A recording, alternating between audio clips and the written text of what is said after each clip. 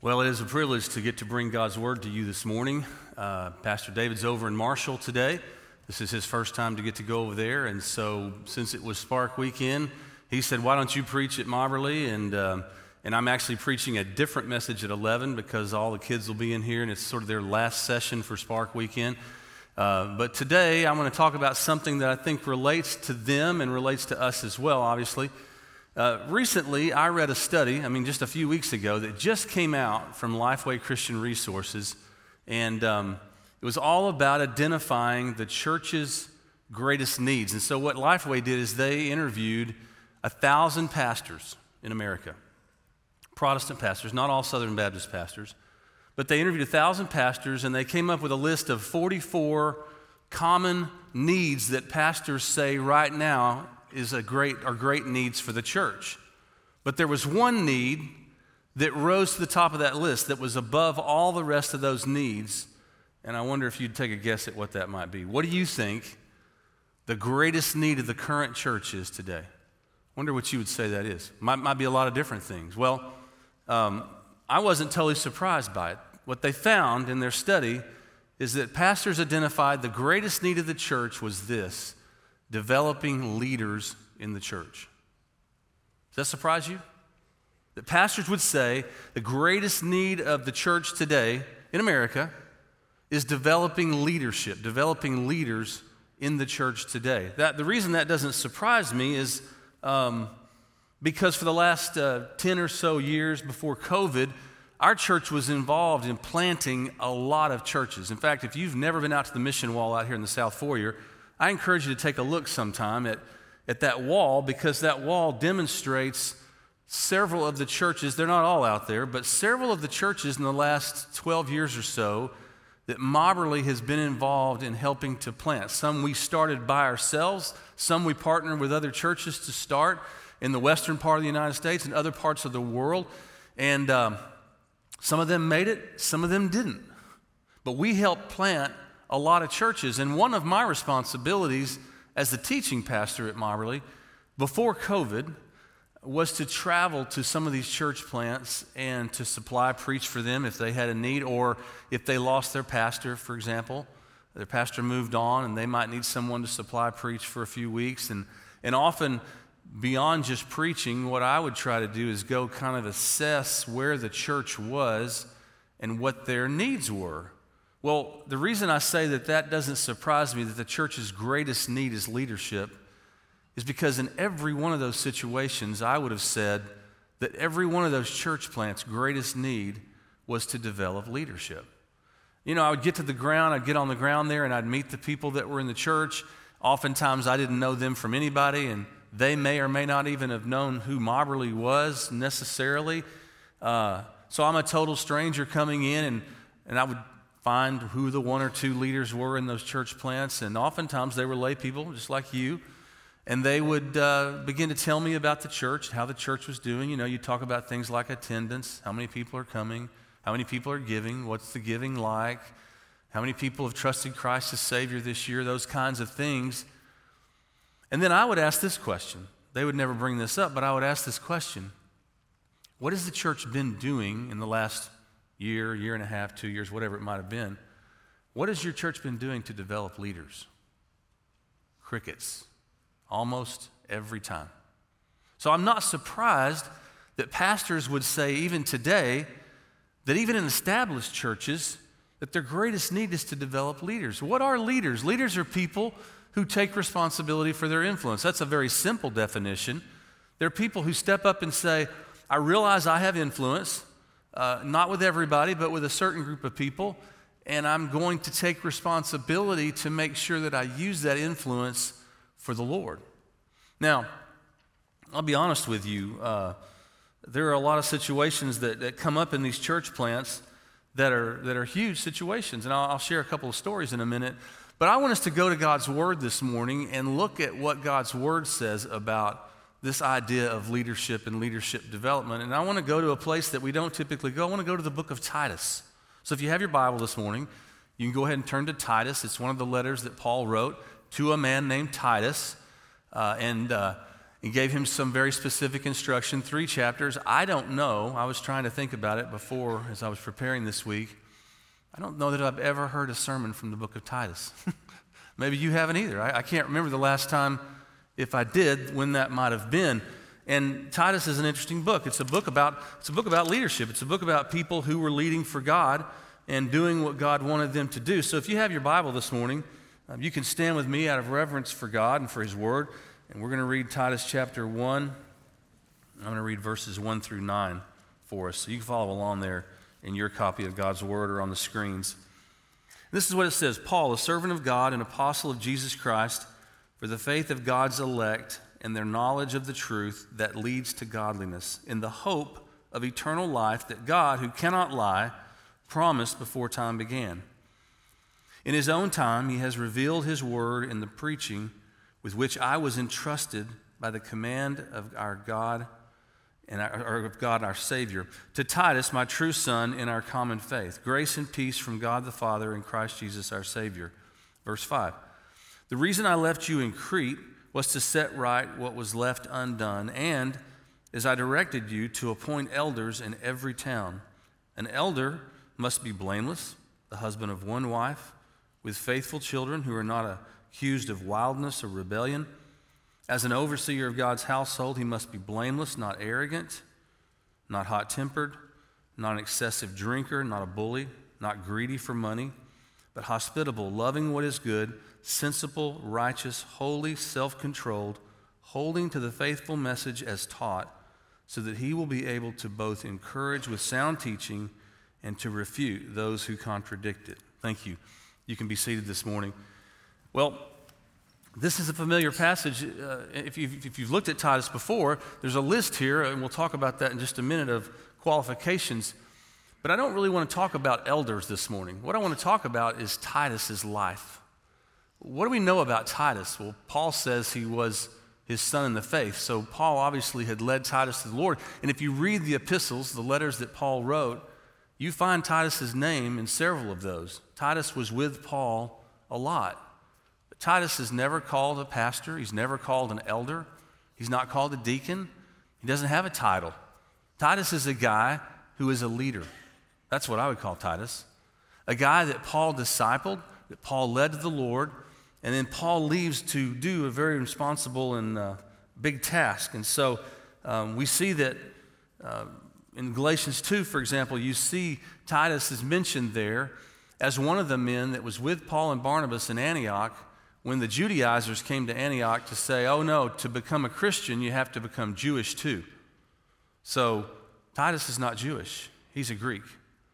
And so if you read Galatians 2, you'll see that Paul defended Titus, and Titus was with him and with them when they went down to Jerusalem to meet with the elders of the church in Jerusalem to figure out really what the gospel was and what was going to be required of people in order to receive the gospel and what the true gospel was. So Titus is mentioned in several different places and is an important character in the New Testament, but we don't know really what his title is. So when I look at the book of Titus, I see some principles, some things that I think are important for all of us who seek to do what God wants us to do in our time and day, to be leaders, to be the kind of leaders that He wants us to be.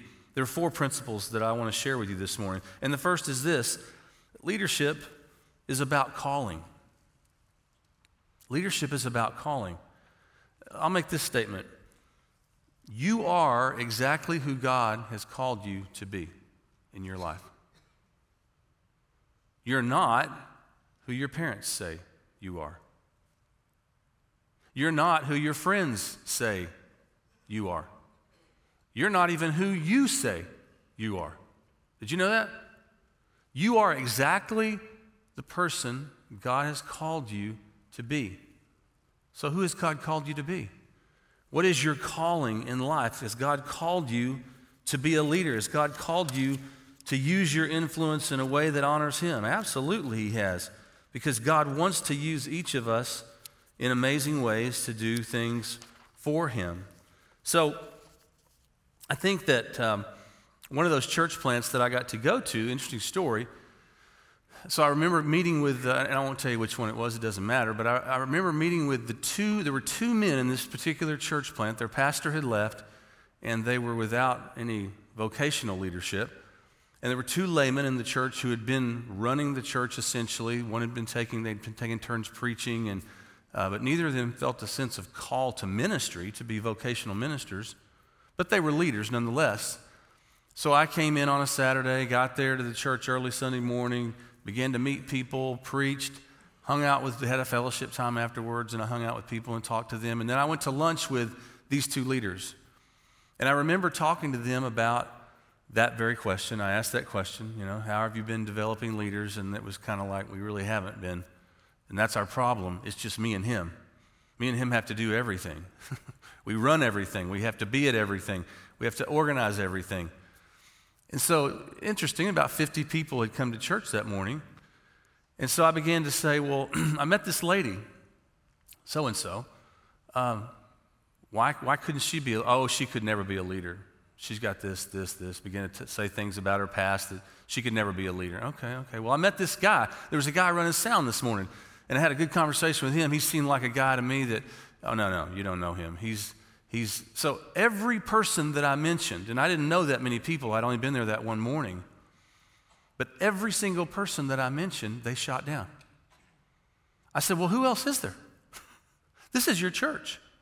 This is who God has brought together in this place. You guys have very self-limiting thoughts about the people that are in your church. Has God called any of them to be leaders in your church?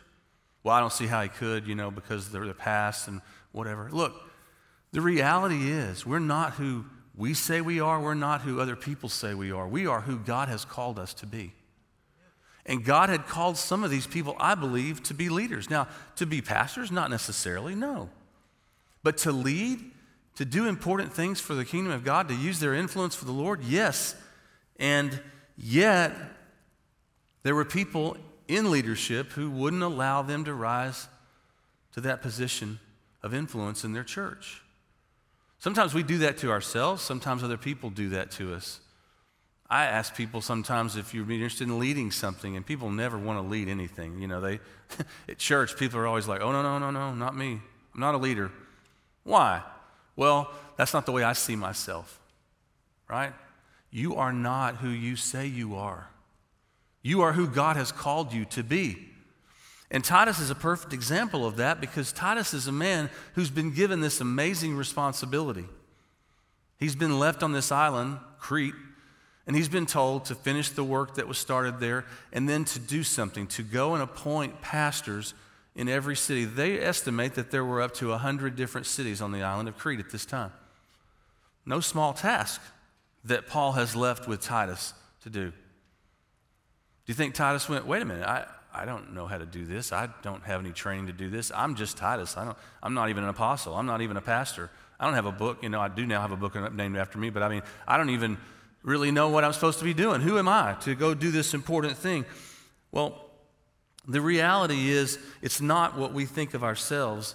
It's what God's called us to do. So I want you to go back and look in those first 4 verses there, and I want you to listen for how Paul describes himself to Titus. Look at what he says. He describes himself as a slave of God. He describes himself as an apostle of Jesus Christ, as someone who's a faith and knowledge builder of God's elect. He's an entrusted preacher or proclaimer. He says he's been entrusted with the word. He's a representative for God and for Jesus. Now, let me ask you this. When you see the way that Paul thinks of himself, the way he describes himself, do you hear the insecurity in him? The timidity? The inadequacy? No. You don't hear any of that. That's not the way we think of Paul at all, is it? Did Paul have a past? Oh, yeah. Yeah, he did. Paul was arresting Christians and throwing them in jail. He was having Christians killed. That's Paul. Paul was holding their coats when they stoned Stephen. Paul was there. Paul had a past. I bet Paul's friends would have been like, oh, not Paul. He can't be a leader. Look what he did. But Paul's not who his friends say he is. He's not who the peers in his life say he is. Paul is who God has called him to be. And he doesn't walk around with any sense of inadequacy. Paul carries himself with the authority and the dignity that his calling requires. Why don't we? We've been called to lead. Most of us have been called to lead someone else in our lives, to be a leader for Jesus Christ. And when we get called to lead, we should carry ourselves in the same way that you see Paul carrying himself here. You know, Charles Spurgeon has a quote.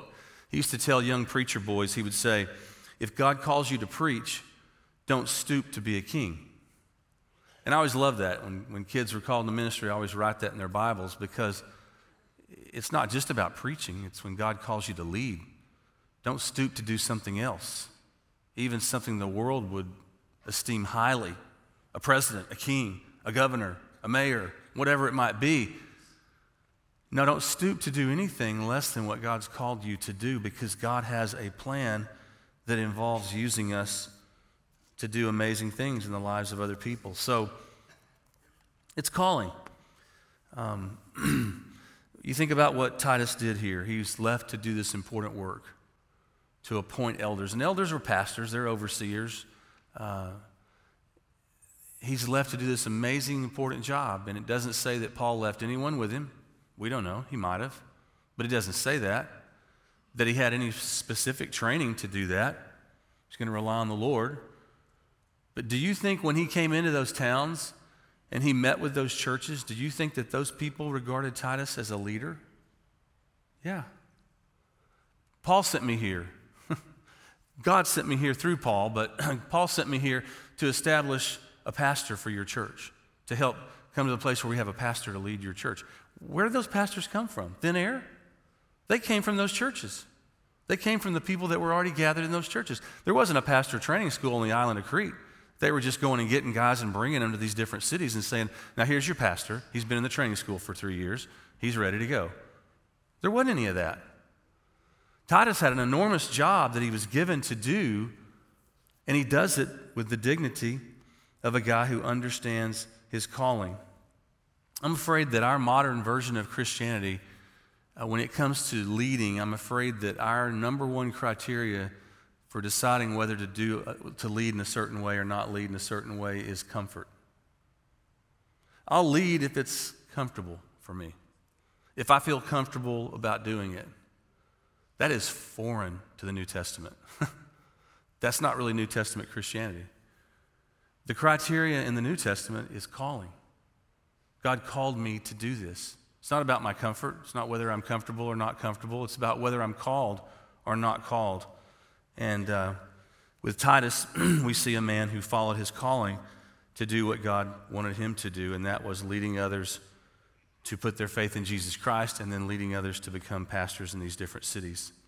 So I would say leadership, first of all, is about calling. Secondly, leadership is about character. He talks about here in verses 6 through 9, these different characteristics. He talks about being blameless twice. You know what blamelessness is? Excuse me, I'm going to get a drink of water. I've had a cold this week and my voice is kind of weak today. So he talks about blamelessness. And blamelessness is not the same thing as perfection. There are no perfect people, we know that. But people can be blameless. Blamelessness is when you take care of your sin, when you go and make right the wrongs that you've committed against someone. You ask for forgiveness. You admit that you were wrong. You own it. When you do that, it doesn't mean the person's going to forgive you automatically, but it means that they can no longer blame you because you've been willing to own your sin. That's what blamelessness means. Blamelessness means, hey, I'm sorry that I did what I did. I realize I was wrong, and I ask you to forgive me. That's owning it. That's being blameless. And he says here, among other things, to be blameless, to practice marital and parental leadership. He talks about not being arrogant or hot-tempered or addicted to much wine and all these different things. But at the end of the day, what it's really about is integrity. He's talking about a leader is all about character. If you've ever had a leader in your life, maybe a boss or someone else that was a leader and they didn't have a strong character, it maybe was hard to follow them. It wasn't easy to do. In the church, character obviously trumps just about everything else.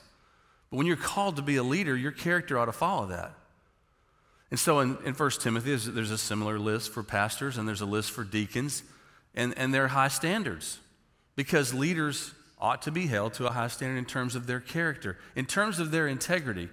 In integrity, the way I think of integrity is with integrity, all the parts match up. The outside matches the inside.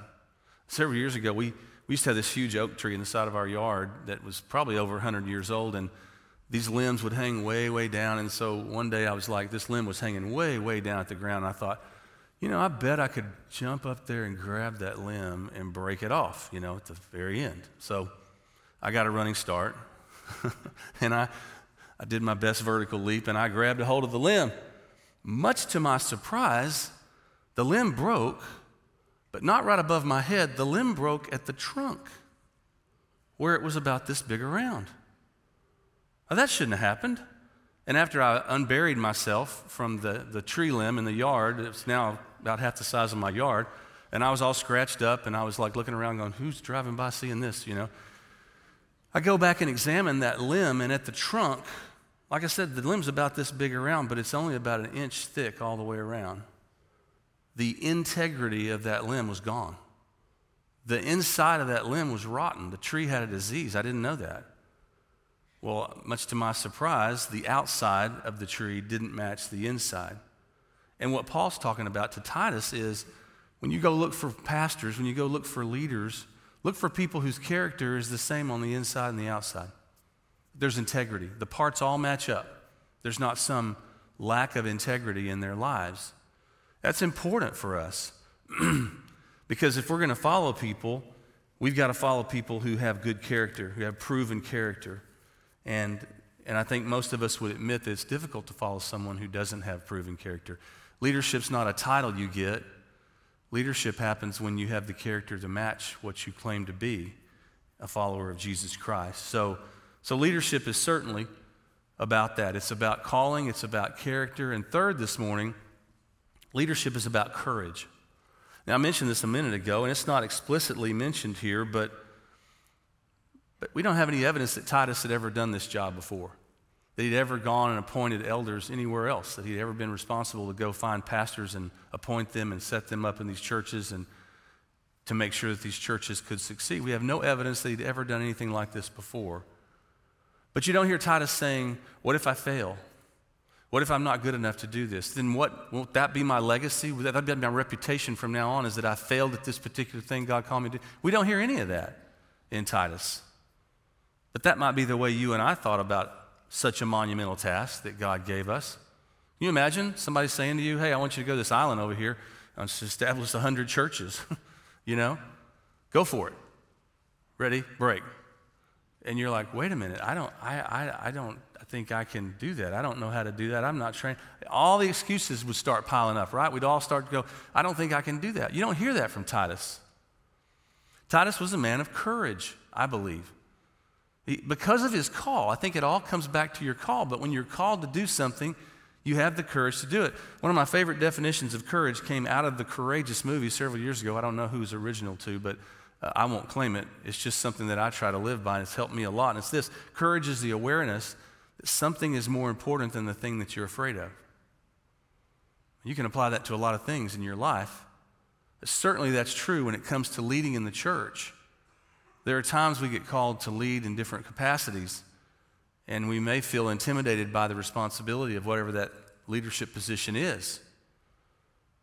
We've been through a lot in the last 2 years as a church. We've had a lot of different people in our church who stepped up to lead in a lot of different ways. I'm not talking about our staff. That kind of goes without saying. I'm talking about people who don't work here, who are members of our church. A lot of people have stepped up to lead in a lot of different ways, in uncertainty. And that's amazing. That's great. The church has to have leaders like that. But we need more. We need more leaders because that's what the church is based on and built on is the leadership of the Holy Spirit in people's lives. So I say that Titus had courage. Not everyone in the Bible always stepped up and did what God wanted them to do. You remember those stories. You remember Saul when he was appointed to be king, first king of Israel. Where was he? They found him hiding in the luggage. He's like, I don't want to do this. I didn't ask for this, right? What about Jonah? God calls him to go preach to Nineveh, and ultimately God knows he's going to bring revival to all these people. and save all these people. And Jonah's like, I don't want to do it. I don't want to go do that. I don't like the Ninevites. I don't want to go over there and do this, you know? So not everybody automatically always stepped up and did what God called him to do as a leader. But with Titus, you get the sense that he carried that out. He did what God asked him to do. He had the courage to say, whatever his sense of unpreparedness might have been, he didn't allow that to keep him from stepping up and doing what God called him to do, which was to go and help plant these churches and establish these pastors. And then the fourth thing this morning quickly is this. Leadership is not only about calling and character and courage, but the last thing this morning is leadership is about cooperation. Now I want you to think about this. How many people are mentioned in Titus 1 through 9? Paul's mentioned, Titus is mentioned, elders are mentioned. But that's really it, right? There's a lot of people that are cooperating together that aren't mentioned. In Acts 2, when the day of Pentecost happens, it says in Acts 2 that there were people from Crete in Jerusalem during the day of Pentecost. We know that people were there from all over the world and that ultimately they went back to where they were from and they had witnessed the birth of the church because the Holy Spirit came on the church in Acts 2. And so they took that understanding, that vision, they took that picture back to wherever they were from and realized that God was doing a new thing through Jesus Christ. The Holy Spirit was real and the church was born. And so there were people there from Crete that day. But between that time and the time that God calls Titus to go and help do this work in Crete, we don't know who the people were there who, for example, shared the gospel. Who shared the gospel on the island of Crete? Who led those people to Jesus? And then after they were believers, who discipled them? Who taught them? There wasn't even a New Testament written down yet at this point. So they're using the Old Testament scriptures to understand what God's doing. Who were the people that discipled them? There had to be people that discipled them. And as I said a minute ago, for there to be people who were ready to step up and lead and pastor churches, who had discipled those people? To the point that they were ready to step up and be the leader of the church. Someone had, I guarantee you. And that process that we think about is true in every church. You're here today, and if you had to name a list of people that had poured into your life spiritually, I bet that'd be a long list. Probably. Who led you to the Lord, and then after that, who discipled you? A lot of different people. My Sunday school teacher, my Connect group leader, the Bible study leader, somebody at Bible Study Fellowship, a friend at work. I mean, it might be a long list of leaders that have been in your life. My question for you is, whose list are you on today? There are people serving the Lord all around the world today, and I bet some of you are on their list of people who helped to disciple them, maybe to lead them to the Lord, taught them spiritually something. That's the beautiful thing about leadership. It's a cooperative effort. None of us do the whole thing by ourselves. People cooperate together in the body of Christ. We use our gifts, but we lead other people together, and we see amazing things happen. Where are the people that defended the faith against the Judaizers? Where are the people that did all these wonderful things? Because those things happened. And you know, if you read on down in Titus chapter 1 there, you'll see that the Cretans didn't have a great reputation, you know. Paul says they're known as liars and evil beasts and gluttons, lazy gluttons. I mean, it's not a glowing description of the people that lived on the island of Crete. So it's not an easy place to be. But in the midst of that, here's God calling Titus through Paul to go be this amazing leader to establish these pastors in these different churches. So the question this morning, as we think about our church, as we think about Mobberly, because this is a church full of leaders. That's our mission statement. We are people leading other people into a life-changing, ever-growing relationship with Jesus Christ. The question is, where are you leading? How has God called you to lead? You understand the character involved in that. Where's the courage? It takes courage to step up and lead. And some of us, again, are more concerned with our comfort than we are with the calling that God's placed on our life. And I would encourage you to really examine that question this week as you leave here in a few minutes. Where has God called me to lead at Mobberly Baptist Church? And how am I using the gifts that he's given me to lead others? Because this church will, if the church's greatest need is leadership, then that's our greatest need as well. And we'll never rise above the leadership needs that we have. And so this morning, I want to close by just challenging you to do something. We mentioned earlier praying for our youth ministry, and I do believe there are a lot of potential leaders in that group of 7th through 12th grade students, and there are a lot of adults who are pouring into them this week, who are leading them this week. But there's always a greater need. Children's ministry, youth ministry, when you partner with Mobberly, you partner to help people change the world. They're kids that are going to leave here and do amazing things. One of the things that I think would be fascinating to do is just to track all the different kids who've come through our ministry who are serving the Lord somewhere in missions today around the world. And we won't know all of those because I've lost touch with some of them, but there are a lot of kids who've come through our youth ministry who are leading other ministries and churches and missions all around the world because some of you were their disciplers. Some of you were the people that led them to the Lord and ministered to them and cooperated in that process. And so I want to ask you just to bow your head and close your eyes this morning. I'm going to close this in a word of prayer. And I want to ask you just to do something, and that is just ask the Lord over the next few days particularly, but start this morning by just asking the Lord, Lord, how do you want to use me as a leader at Mobberly Baptist Church? Maybe you've been leading, maybe you haven't. If you'll just pray that sincere prayer this morning, how do you want to use me to lead at Mobberly Baptist Church? Father, I'm thankful this morning that you don't just leave us to our own devices. You don't leave us even in our own comfortable surroundings, Lord, but you call us into something that's eternal, something that matters, something that has power, the gospel, to see lives changed.